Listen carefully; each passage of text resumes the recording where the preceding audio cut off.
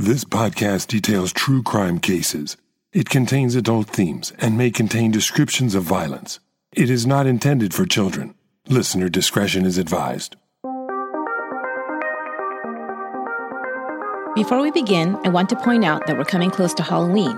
And if you're like me, you love all the cool and creepy stuff that goes along with the holiday. So I've decided to share a Halloween treat with you. I'm going to put out a bonus episode next weekend where I'll share a creepy Halloween tale for you to listen to in the dark, around a fire, or we're giving out Halloween treats to those cute trick-or-treaters. But I haven't quite decided what story to tell, so if you have a favorite, send me a tweet at Upon a Crime, or message me on Facebook at Once Upon a Crime Pod, and then look for the episode next weekend. And happy Halloween! Thank you once again for joining me for today's episode of Once Upon a Crime. This is the last episode in the series Fatal Fans. In the first 3 episodes, I covered attacks on 2 young actresses, Teresa Saldana and Rebecca Schaeffer, and one music superstar, John Lennon, by deranged fans. This time, I'll detail an assassination plot on an American president. In researching these episodes, I've been struck by how many ways these cases have connections to each other. And no, I didn't plan this. I had planned the subjects I would cover, but was unaware until I started reading and researching each one that they had parallels to each other. For instance, as I mentioned in episode 14, Robert Bardo learned how to make contact with his victim, Rebecca Schaeffer, by hearing how Arthur Jackson had found Teresa Saldana through public records and other means. Bardo also carried a copy of The Catcher in the Rye with him to his crime, as Mark David Chapman did when he gunned down John Lennon. And Bardo and Chapman had been prison pen pals briefly. But even more important than that are the similarities in their behavior, family histories, and psychological makeup. They were products of overindulgent and or mentally ill mothers, demanding and or disconnected fathers. They did not have good relationships with others, sometimes with little or no friends or romantic relationships. Each exhibited suicidal tendencies, often combined with attention-seeking behaviors, and fixated on certain subjects, interests, and ultimately the person who would become the target for their anger. They conducted stalking campaigns against their victims, traveled extensively to make contact with them or to gain information, collected weapons, were often unemployed, were sexually inexperienced, and overly dependent on others for their finances and caretaking. John Hinckley fits this profile completely, but he also came from a wealthy family. His privileged life would provide him with unlimited financial resources to carry out his heinous crime. But Hinckley's story contains one more significant difference. While the other Fatal Fans in our series took their fan obsession to fatal obsession by planning to attack and kill the person they had once admired, Hinckley's plan was more complicated. In order to have the object of his obsession, Jodie Foster, notice him, his plan was to kill a high-profile figure. To prove his love and devotion to her, or merely to become famous, his target would be President Ronald Reagan. Join me for this final episode in the series, Fatal Fans. John Hinckley. John Warnock Hinckley, Jr. was born May 29, 1955 in Ardmore, Oklahoma. He was the 3rd child of John or Jack Hinckley Sr. and Joanne. His older siblings were Scott and Diane. Jack was accepted into the Accelerated Naval Officer Training Program before he finished high school. He completed the program at the University of Oklahoma in 3 years, receiving his high school diploma and college degree in mechanical engineering, as well as receiving an ensign's commission. Jack was hardworking and driven. He was also a musician, playing drums in a local band, and served as vice president of his class. He naturally would expect excellence from his own children, who were not required to do half as much as he had at such an early age. He met and married Joanne in 1946. Joanne became a dedicated wife and mother, keeping a beautiful home and doting on her 3 children. Jack traveled often as an engineer for Carter Oil Corporation. They also moved often, going from drilling site to drilling site. Jack and Joanne moved 14 times in their first 5 years of marriage. When their son Scott was born in 1950, they settled in Ardmore, Oklahoma to raise their family. Diane was born 3 years later, and John Jr. followed 2 years after her in 1955. In 1956, after 10 years of marriage and 10 years of working for one company, Jack had bigger goals and started his own independent petroleum consulting business. After 2 years of working around the clock to build the business, Jack realized that in order to make the kind of money he wanted to, he'd need to move to a metropolitan area. Dallas, Texas was a booming oil region, and Jack decided to move his family there for more opportunities. While the move was good financially for Jack's business, it took a toll on Joanne. She'd been happy in the relatively small town of Ardmore, Oklahoma, and Dallas was a culture shock. It was big and crowded and fast-paced, and Joanne's anxiety at being left alone, since her husband was almost always at work or traveling, and caring for 3 small children was overwhelming for her. She began to suffer from panic attacks. John Jr., only 3 years old at the time, began to absorb his mother's fears and became anxious as well. He preferred to be home and was very clingy with Joanne. This dependency on his mother would last well into his adolescence. In 1966, now with the success of the business, the Hinckleys moved to the more exclusive neighborhood of University Park in Dallas. While John's older siblings thrived at school and had lots of friends, John was very quiet and kept to himself, preferring to stay close to his mother rather than socialize with the other children. His mother attributed this to shyness, and it suited her to have one child who stayed home, since her 2 oldest were so outgoing with so many extracurricular activities. She figured he would grow out of it. But things didn't change even when John reached adolescence.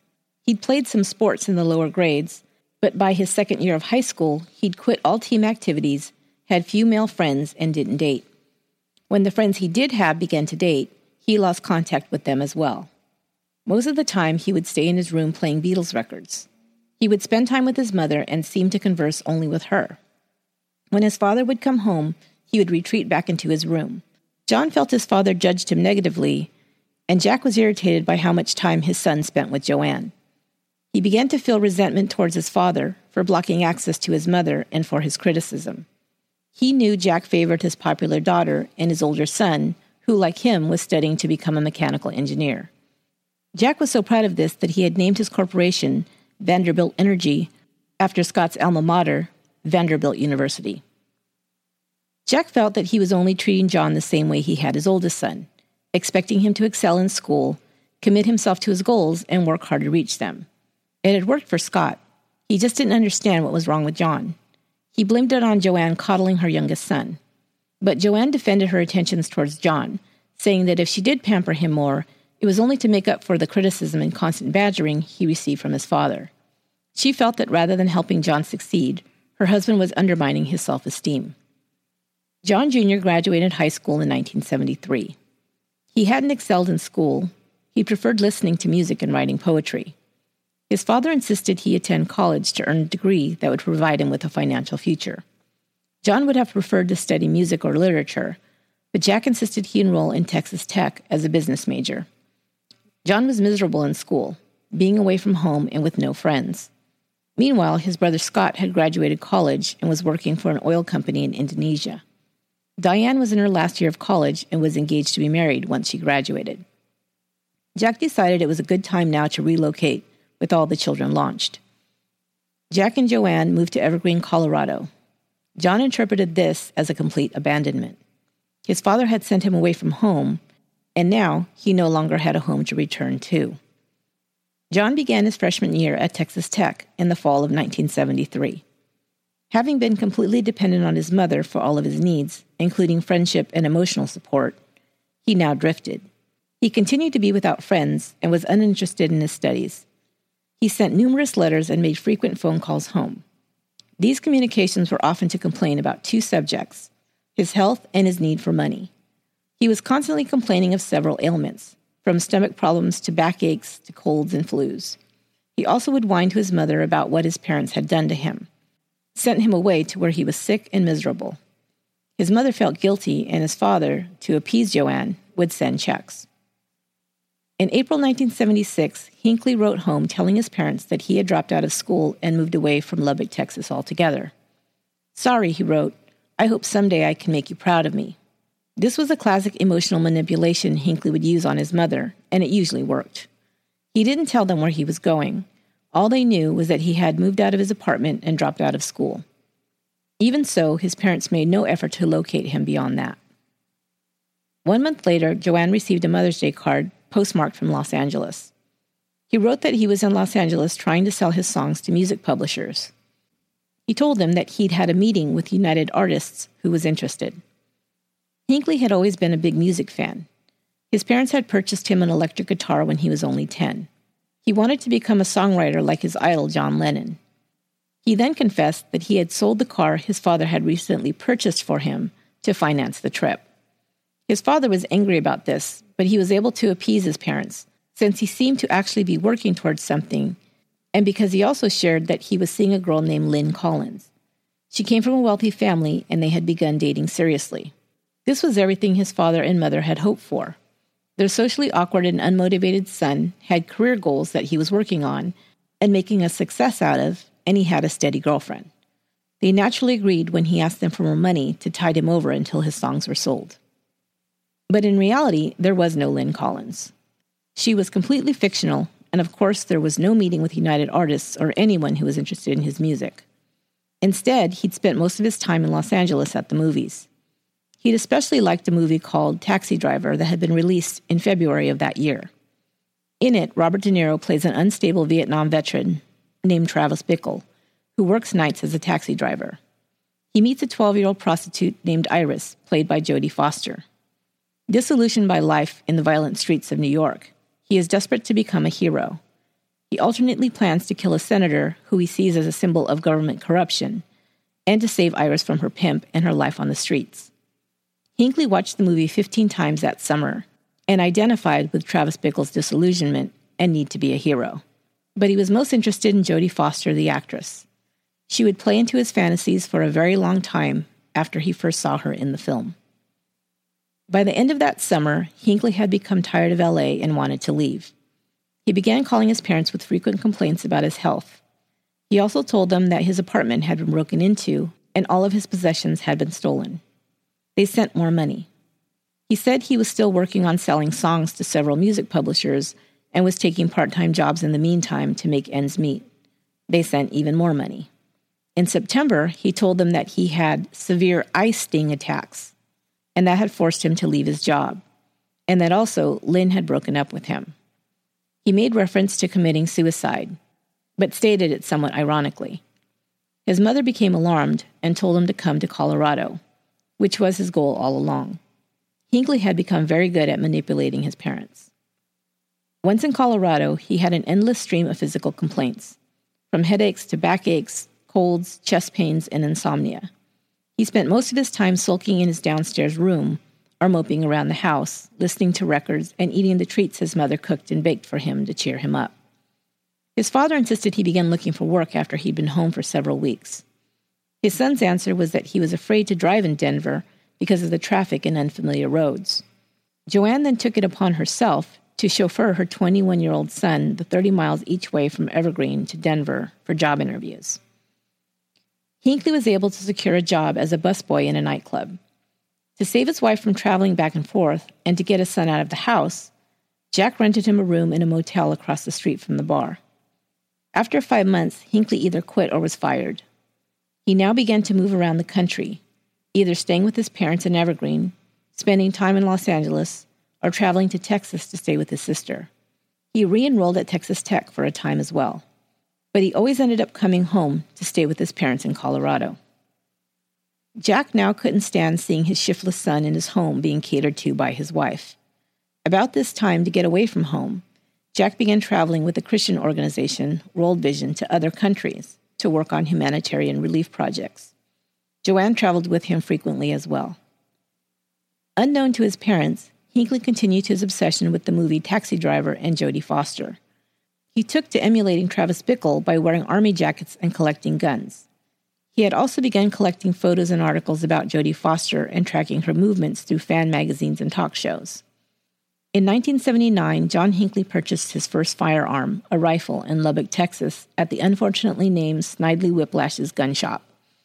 He'd also gained over 60 pounds.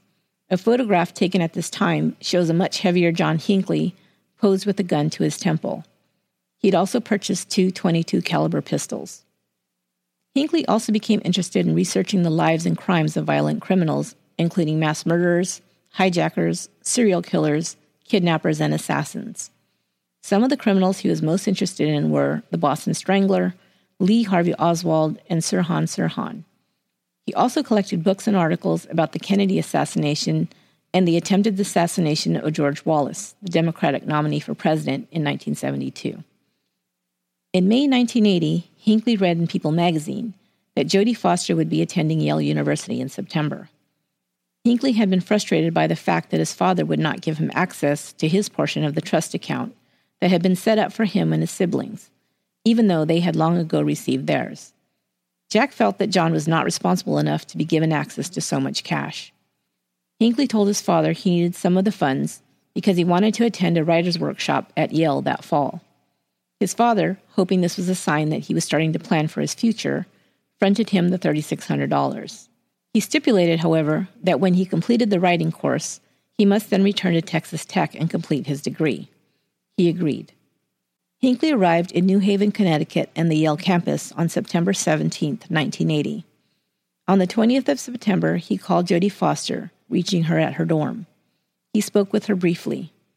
He then called for the next 3 days, at which time she refused to take any more of his calls. He continued to visit the Yale campus, lurking near the dorms hoping to catch a glimpse of her. When he did see her, he was unable to approach her. He left love notes at her dorm. He was ridiculed by the other male students, as they began to notice the weird guy who hung around the campus but was not a student. He later wrote about this time, "My mind was on the breaking point. A relationship I had dreamed about went absolutely nowhere. My disillusionment with everything was complete." 3 days later, Hinckley called his mother to tell her he didn't like the writing workshop, the town, or the students. He had taken the money earmarked for the fictitious writing workshop and purchased a ticket to Washington, D.C. He now began stalking President Jimmy Carter. A week after his arrival at Yale, he once again traveled, this time to Ohio, where he'd heard Carter would be visiting. He just wanted to see how close he could get to the president. He didn't take the guns with him, but went to the convention center in Dayton and shook Carter's hand before heading back to New Haven. His travels increased now and would continue from here forward. He was now intent on reaching and shooting President Carter, this time following him when he traveled to an event in Tennessee. He again decided at the last minute not to shoot him. On his way out of town, he was found to have several guns on him by airport guards. He was arrested, charged with a misdemeanor, and fined $62.50. The police kept his guns, and Hinckley flew back to New Haven without them. He then traveled to Dallas, ostensibly to visit his sister, but also to purchase more guns. He purchased 2 more .22 caliber pistols, plus shells. He finally decided not to shoot Carter, as he was down in the polls and not expected to win re-election. He decided to focus on the new president who would take office in a few months. He then returned to Colorado. He had been prescribed antidepressants previously, and when he returned home, he took an overdose. He became very groggy and out of it, and his mother became frantic. She insisted he now see a psychiatrist. 2 days before his scheduled appointment in late October, Hinckley took an overdose of Valium. He reported this to his mother. Later, psychiatrists would label this as a suicidal gesture, often used as an attention-seeking device. At the end of November, the FBI warned Jodie Foster about an anonymous threat against her that was sent to their office. There's a plot underway to abduct actress Jodie Foster from Yale University dorm in December or January, it read. No ransom. She's being taken for romantic reasons. This is no joke. I don't wish to get further involved. Act as you wish. The university was also warned to take precautions. Jack was on a trip to Africa. Hinckley stayed with his mother until the day before his father was scheduled to return home. He then flew to Washington, D.C. again on November 30th. He spent the month of December stalking President-elect Ronald Reagan. On December 8th, John Lennon was killed by Mark David Chapman in front of his apartment building in New York City. Hinckley traveled to New York to stand vigil with other fans in front of the Dakota building. While he was in New York, he also hired a teenage prostitute. He was trying to play out his taxi driver/Iris/Jodie Foster fantasies. He returned home to Colorado in time for Christmas. On January 21st, 1981, Hinckley bought a .38 caliber pistol just like the weapon Chapman had used to kill John Lennon. He added this to his collection of guns. Hinckley kept crisscrossing the country from Colorado to D.C. to New York and New Haven. He was still trying to make contact with Jodie Foster. In February, he began stalking other public figures. He went to Senator Edward Kennedy's office in Washington and also considered committing mass murder in the U.S. Senate chambers. The metal detectors he had to cross to gain entry to the building thwarted that plan. He considered carrying out an attack on the Yale campus. He also went on a group tour of the White House. Whenever he was in New York, he would seek out underage prostitutes. No one, including his parents, ever asked him where he was going on his travels. It seems they were just relieved when he was away from home and not around to complain about his various perceived ailments or ask for more money. Hinckley continued to see a psychiatrist when he was in Colorado. He had not mentioned his murderous impulses, but he had shared his obsession with Jodie Foster and the connection he'd felt with John Lennon. His doctor didn't consider this serious. He simply viewed his patient as immature and without friends, and was using his perceived connections to public figures as pseudo-relationships. Later, the doctor's notes would reveal that in treating Hinckley, he only explored his dependence on his mother and his immaturity. Hinckley had also displayed anger and hostility, but the doctor attributed this to sibling rivalry and the jealousy Hinckley felt towards his more successful older brother and sister. Reviewing the doctor's notes of his meetings with Hinckley, it is obvious that his patient displayed a number of other symptoms, including depression, social isolation, inability to cope with frustration, and hostility towards others. They would have also found his writing interesting had they paid attention. Since he had no friends, he spent hours writing in a journal as well as composing short stories, poems, and songs. One of his favorite stories he'd written was called Son of a Gun Collector, which follows a showdown between a father and a son. Against orders, the son touches his father's prized gun. He's disciplined, but he does it again. The father rages, and the son shoots the father, saying, "Don't worry, Mama. From now on, I'll be the man of the house." A classic Oedipal scenario. One of his poems reads, "This gun gives me pornographic power. If I wish, the president will fall, and the world will look at me in disbelief." His doctor recommended biofeedback therapy, as he did for many of his patients. Biofeedback therapy was a popular new therapy during the late 70s and early 80s. In part, it involved training patients to control physiological processes such as muscle tension, blood pressure, or heart rate. It was used to treat varied physical and psychological symptoms. It was thought to be particularly effective to treat symptoms brought on by stress. Biofeedback therapy sessions taught patients relaxation and mental exercises to alleviate their symptoms. Hinckley's parents also took part in his treatment. His doctor encouraged them to create a responsibility contract with their son. On his advice, they decided that he must find a full-time job by the end of February and move into his own apartment by March 30th. In late February, Jack and Joanne left to travel to a stockholders meeting and then a short vacation in Arizona. When they returned on March 1st, John was gone. He left a note saying, "Your prodigal son has taken off again to exorcise some demons." He did not say where he was going. Less than a week later, the phone rang in Colorado at 4 a.m. It was their son calling from New York. He once again needed them to bail him out. He said he was sick, broke, and hungry. They debated once again if they should help him, but ended up purchasing him a plane ticket to come home. He called the next day saying he didn't have enough bus fare to get to the airport. Jack was livid. When his son arrived on March 7th, Jack met him at the airport in Denver. Before they left the terminal, he laid down the law. "You've broken every promise you've made to your mother and me," he said. "Our part of the agreement was to provide you a home and an allowance while you worked on becoming independent. I don't know what you've been doing these past months, but it hasn't been that, and we've reached the end of our rope." Jack handed him $200 and suggested he stay at the YMCA. "From here on out, you're on your own," he concluded. "Do whatever you want to." John was stunned. That was the last time he spoke to his son until March 30th, 1981, when he received a call from Metropolitan Police Department in Washington, D.C.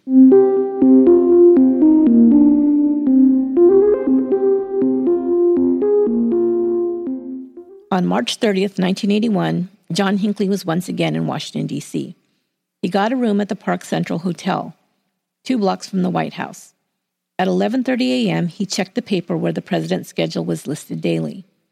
He saw that President Reagan was scheduled to speak to union delegates from the AFL-CIO in the ballroom of the Washington Hilton Hotel. Before returning to D.C., he had debated using his last $150 to travel to Yale one last time and commit suicide there. But he'd come up with an alternate plan to get Jodie Foster's attention. Now, before he left for the Hilton Hotel, he wrote his last letter to her. "Dear Jodie," he wrote, "there is definitely a possibility that I will be killed in my attempt to get Reagan. It is for this very reason that I am writing you this letter now. As you well know by now, I love you very much. Over the past 7 months, I've left you dozens of poems, letters, and love messages in the faint hope that you would develop an interest in me. Although we talked on the phone a couple of times, I never had the nerve to simply approach you and introduce myself. Besides my shyness, I honestly did not wish to bother you with my constant presence. I know the many messages left at your door and in your mailbox were a nuisance, but I felt it was the most painless way for me to express my love for you. I feel very good about the fact that you at least know my name and how I feel about you. And by hanging around your dormitory, I've come to realize that I'm the topic of more than a little conversation, however full of ridicule it may be. At least you know that I'll always love you, Jody.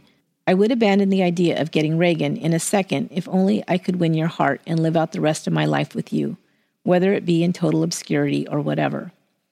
I will admit to you that the reason I'm going ahead with this attempt now is because I cannot wait any longer to impress you. I've got to do something now to make you understand, in no uncertain terms, that I'm doing all of this for your sake. By sacrificing my freedom and possibly my life, I hope to change your mind about me. This letter is being written only an hour before I leave for the Hilton Hotel. Jody, I'm asking you to please look into your heart and at least give the chance, with this historical deed, to gain your love and respect. I love you forever, John W. Hinckley. He marked the time of the letter as 12:45 p.m. Hinckley equipped himself with a .22 caliber pistol and 6 Devastator bullets, designed to explode on impact with its target. In his left jacket pocket was a red John Lennon button. In his right, he carried the gun. Approaching the Hilton Hotel, he saw television crews and crowds in the front waiting for the president's arrival. Soon after, he saw Reagan arrive with his motorcade. Hinckley stood just a few yards away. He saw Reagan emerge from the car and turn to wave to the crowd. Later, he would say that the president looked directly at him, and Hinckley waved back. Reagan then walked into the hotel. Hinckley waited in the lobby. After 30 minutes, he debated whether he should continue to wait or leave and return another day. He told himself he'd wait only 10 more minutes. Just a couple of minutes later, there was a flurry of activity signaling the movement of the president. Hinckley ducked outside and got into position in order to see the president's path towards the waiting car. Reagan left the hotel with his entourage at 2:25 p.m. With him were his doctor, Michael Deaver, a senior aide, Press Secretary James Brady, and 4 Secret Service agents. As he emerged from the hotel, the usual motorcade was waiting in the hotel's curveway, not more than 13 feet ahead. To his left were the usual small knot of reporters, photographers, and onlookers. Just seconds before he was to duck into the car, Reagan lifted his arm to wave to the crowd. Instantly, a cracking noise rang out, and Reagan felt himself hurtling down and through the open door of the presidential limousine. At the sound of the first shots, Secret Service agent Tim McCarthy leaped between the president and the shots, spreading his arms wide to create a human shield. He dropped instantly as a bullet hit him in the stomach. A second agent, Jerry Parr, who'd been walking beside the president, grabbed his shoulder and forced him down below the open armored car door. Reagan groaned when Parr pushed him inside and onto the floor of the car. A sharp pain flashed through his chest. He attributed this to Parr's rough handling of him. "You son of a bitch," Reagan said half-jokingly. "You broke my rib." The limousine squealed away. On the sidewalk in front of the hotel, there was pandemonium. Hinckley had emptied his weapon, getting 6 shots off in less than 3 seconds from a crouched position. He held the gun expertly with both hands, moving his aim from right to left, tracking the president's movements. The first bullet hit James Brady and entered into his forehead above his left eye. The second bullet struck police officer Tom Delahanty in the neck. The third bullet narrowly missed the head of presidential aide Michael Deaver and struck a building across the street. The fourth hit Agent McCarthy in the stomach, and the fifth struck the limousine window. If it wasn't for the 6th bullet, Reagan would have emerged without a scratch. Unknown to him or anyone at first, the 6th bullet had ricocheted off the limousine's fender, striking Reagan in the left armpit. If not for the bulletproof window, the 5th bullet would have struck the president on the left side of his head. Agents had only seconds to react. They pushed through the crowd to pounce on Hinckley, who had already been grabbed by a person standing nearby in the crowd. They wrenched the weapon away, which was still in his hands, and forced him to the ground. The normal protocol after a threat on the president was to get him as quickly as possible to the White House, the most secure place to take the commander-in-chief. If that procedure had been followed this time, it is very likely that Reagan would have died. Luckily, as Reagan turned to speak to Parr in the limousine, the agent noticed bright red froth and blood filling the corners of his mouth. He knew at once that the president had been shot, and it was a life-threatening lung wound. He immediately ordered the driver to head for the emergency room of George Washington University Hospital. Rawhide not hurt, he radioed to an agent in a car behind them, using the president's code name. He was deliberately trying to throw eavesdroppers on the Secret Service frequency off track. He hoped the other agent would realize the ruse, and once he saw that the presidential limo was headed away from the White House and towards the hospital, he did. He called ahead to the emergency room to prepare them. A white phone rang on the emergency room desk, signaling a White House extreme response alert. The voice on the other end merely said, "The presidential motorcade is en route to your facility." By the time Reagan arrived, one fully equipped bay was ready to receive him, while another was set up for James Brady. The second bit of luck Reagan had that day was that the bullet that had hit him had first struck the fender of the car and exploded on the metal instead of inside Reagan's body. It then had continued its trajectory, spinning into his chest with such surgical precision that Parr, feeling him all over for the wound, could not detect any sign of the bullet's entry. They arrived at the emergency room entrance at 2:35 p.m., only 10 minutes after the shooting. Oddly, there was no wheelchair or stretcher to receive him. Reagan then insisted he walk in of his own accord. Parr allowed him to do so, sensing it was important to him. Immediately as he crossed through the door, the president's knees buckled and his eyes rolled up. He could not take in enough air. The emergency team swung into action, picking him up and laying him on a cart. He was losing blood internally at an alarming rate. When a nurse lifted his arm to insert another intravenous line, the bullet hole was finally discovered. His systolic pressure had dropped by half. He had lost 3,500 cc's of blood, well over half his total supply. 5 units were pumped in to keep him alive. Nancy Reagan arrived as they were wheeling her husband into surgery. Amazingly, he was still conscious and even jokingly said to her, "I forgot to duck." The bullet had deflected off of a rib and entered behind his heart.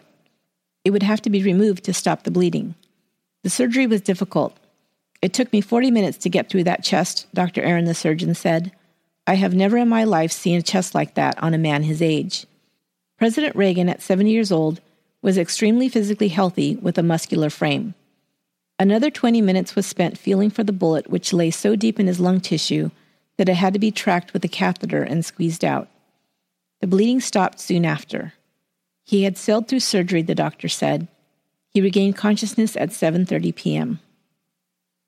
The next morning, White House staffers brought him a bill to sign in his hospital room to demonstrate that the president had all his faculties and was still able to meet his duties.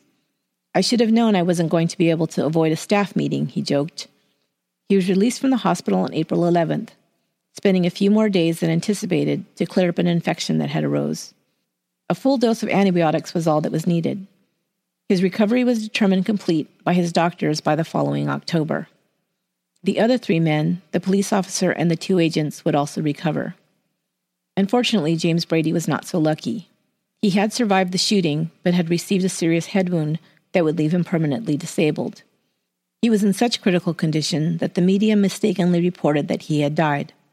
His surgeon, annoyed, commented, "No one told me and the patient." Brady was partially paralyzed and would need a wheelchair for the rest of his life. He also had temporary deficits in his memory and thinking.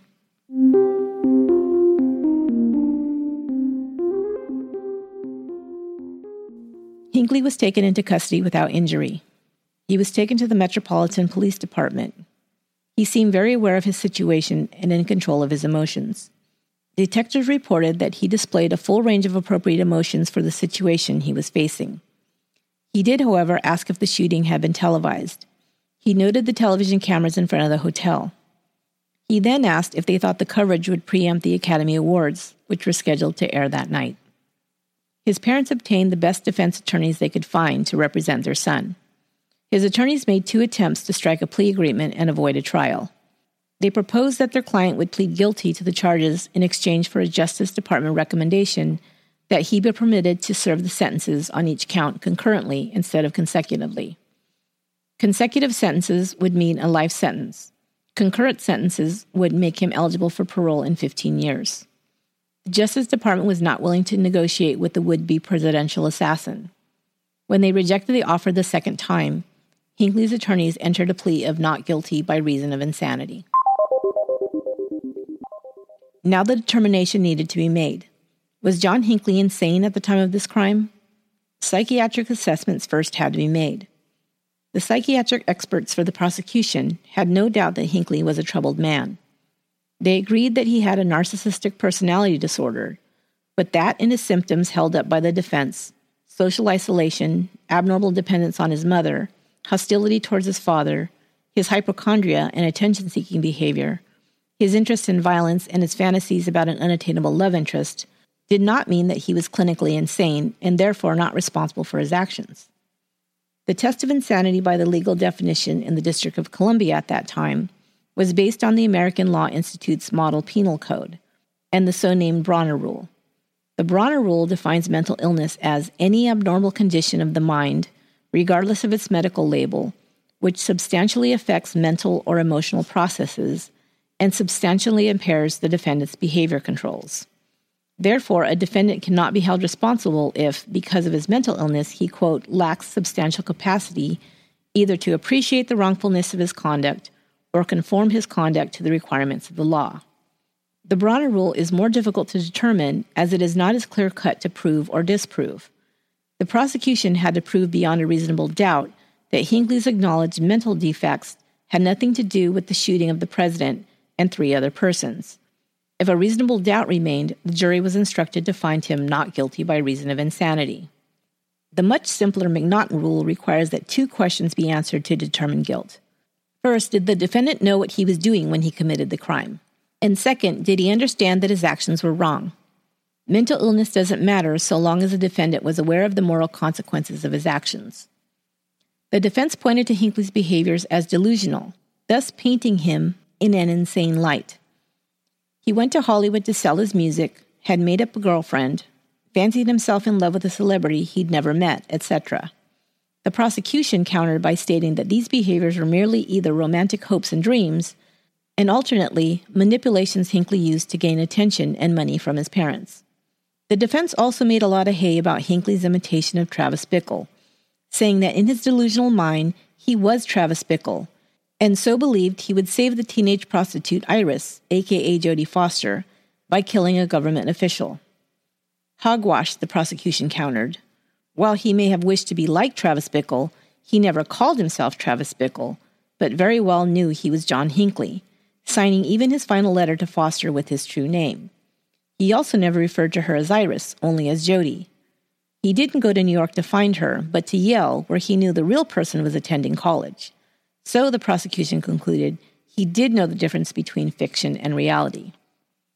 The prosecution attorneys also believed Hinckley was manipulating psychiatrists and faking a mental illness. They even questioned whether he might have been coached by his defense attorneys. It seemed as if Hinckley's knowledge of schizophrenic symptoms and his references to the influence taxi driver had on him increased after he'd started meeting with his own psychiatrists. Now he said he was not sure if his fictional girlfriend Lynn was real or not. He also added the claim that he'd wanted to kill the president so that he and Foster could move into the White House together. All this, the prosecution believed, was contrived to bolster his insanity defense. 4 psychiatrists and 1 psychologist for the defense claimed he was insane. 3 psychiatrists and 1 psychologist for the prosecution claimed he was sane. The jury was, no doubt, overwhelmed and confused by all the contradictory claims. Nevertheless, they deduced that there was a reasonable doubt about Hinckley's sanity. He was found not guilty by reason of insanity on June 21, 1982, and was sent to St. Elizabeth's Hospital in Washington, D.C. for treatment. Soon after, Hinckley wrote that the shooting was, quote, the greatest love offering in the history of the world, and he was disappointed that Foster didn't reciprocate his love. At St. Elizabeth's, he was evaluated and put on antidepressants and antipsychotics. His symptoms of depression soon lifted, but he continued his attention-seeking and narcissistic behavior. He asked for increased privileges, including being allowed to go into the city 1 day per month and to travel unaccompanied to Washington, D.C. His requests were denied. In 1986, he was granted a 12-hour pass to visit his family during the holidays. His parents had moved to Williamsburg, Virginia to be closer to their son. This was the son who they'd tried their best to avoid and even hide. One neighbor in Evergreen, Colorado, said she didn't even know John existed until he shot the president. He was now their first priority. Hinckley was tailed by the Secret Service during this visit to his parents' home.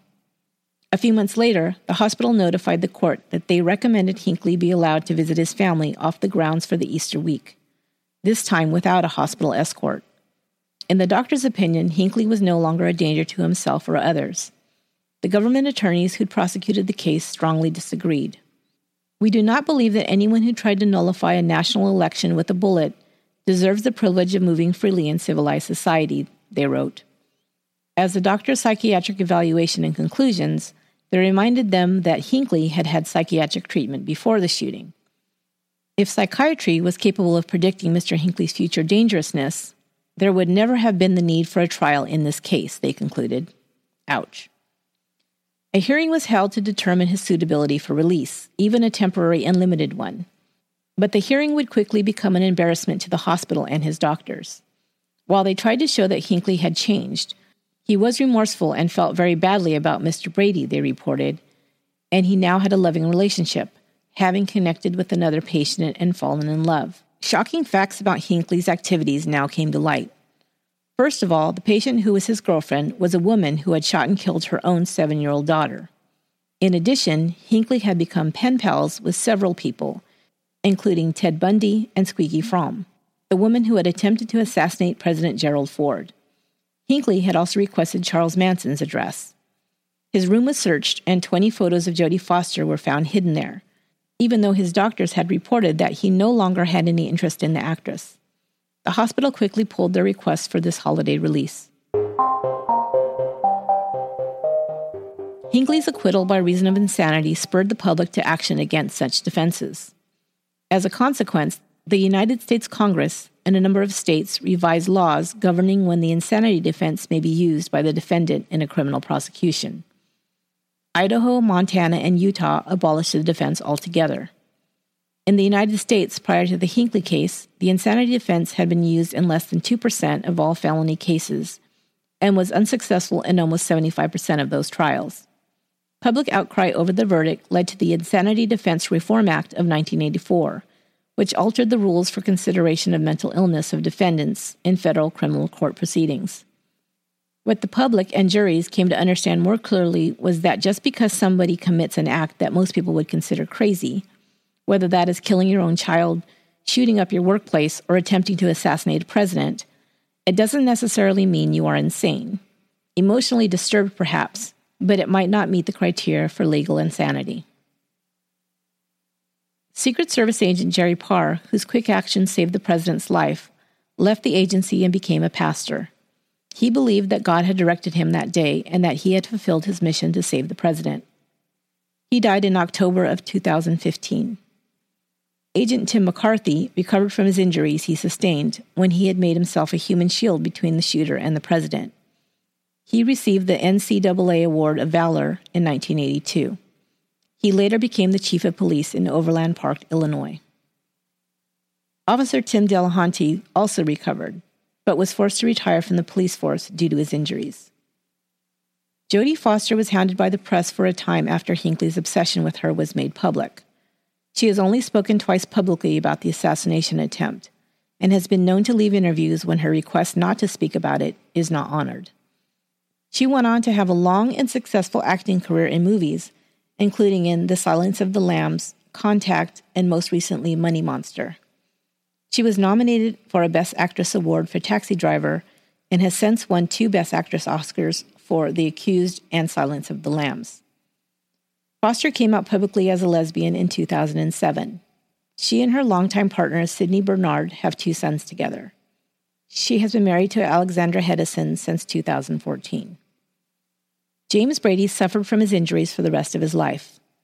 He was confined to a wheelchair, but along with his wife Sarah, became an important advocate for gun control legislation.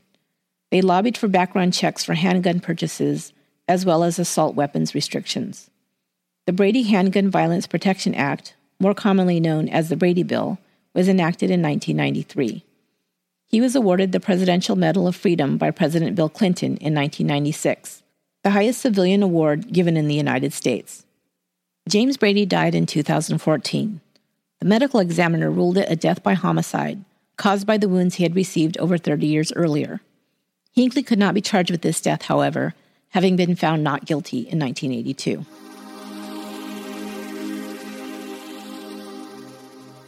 In 1999, John Hinckley was allowed to leave the hospital for supervised visits with his parents in Williamsburg, Virginia. He was granted longer unsupervised releases in 2000. Again, he was found with materials about Jodie Foster. This time, he had smuggled them in after his off-ground passes. His future privileges were then revoked. Supervised visits began again in 2004. In December 2005, a judge ruled that he could now have visits home, supervised only by his parents, that could last 3 and 4 nights at a time. John's father, Jack Hinckley, passed away in 2008. In 1983, he had sold Vanderbilt Energy and started a mental health foundation to bring awareness to those suffering from mental illness and to support their families. He and his wife, Joanne, wrote a book titled Breaking Points about their son John and mental illness that was released in 1985. By 2013, Hinckley was allowed to spend about half of each month away from the hospital at his mother's home. He was also allowed to have a driver's license and was required to carry a cell phone equipped with GPS tracking so his whereabouts could be monitored. He was prohibited from speaking to the news media. On September 10, 2016, Hinckley was released from St. Elizabeth's permanently at the age of 61. His release is supervised by the court, and he is required to have ongoing psychiatric treatment. He now lives with his 90-year-old mother, Joanne, near Williamsburg, Virginia. Thanks for listening to this episode of Once Upon a Crime. Once Upon a Crime is written, produced, and edited by me, Esther Ludlow. To give feedback or suggest show topics, you can find me on Facebook at Once Upon a Crime Pod and on Twitter at Upon a Crime. Please subscribe to the show on iTunes or Stitcher and rate and comment if you like it. Until next time, be good to one another.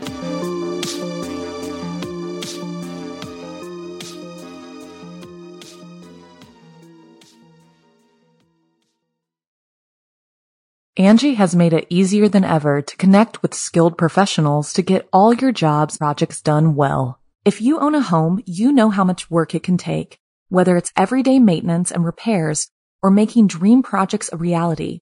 It can be hard just to know where to start, but now all you need to do is Angie that and find a skilled local pro who will deliver the quality and expertise you need.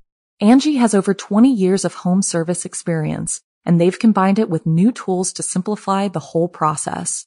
Bring them your project online or with the Angie app, answer a few questions, and Angie can handle the rest from start to finish or help you compare quotes from multiple pros and connect instantly, which means you can take care of just about any home project in just a few taps. Because when it comes to getting the most out of your home, you can do this when you Angie that. Download the free Angie mobile app today or visit Angie.com. That's ANGI.com.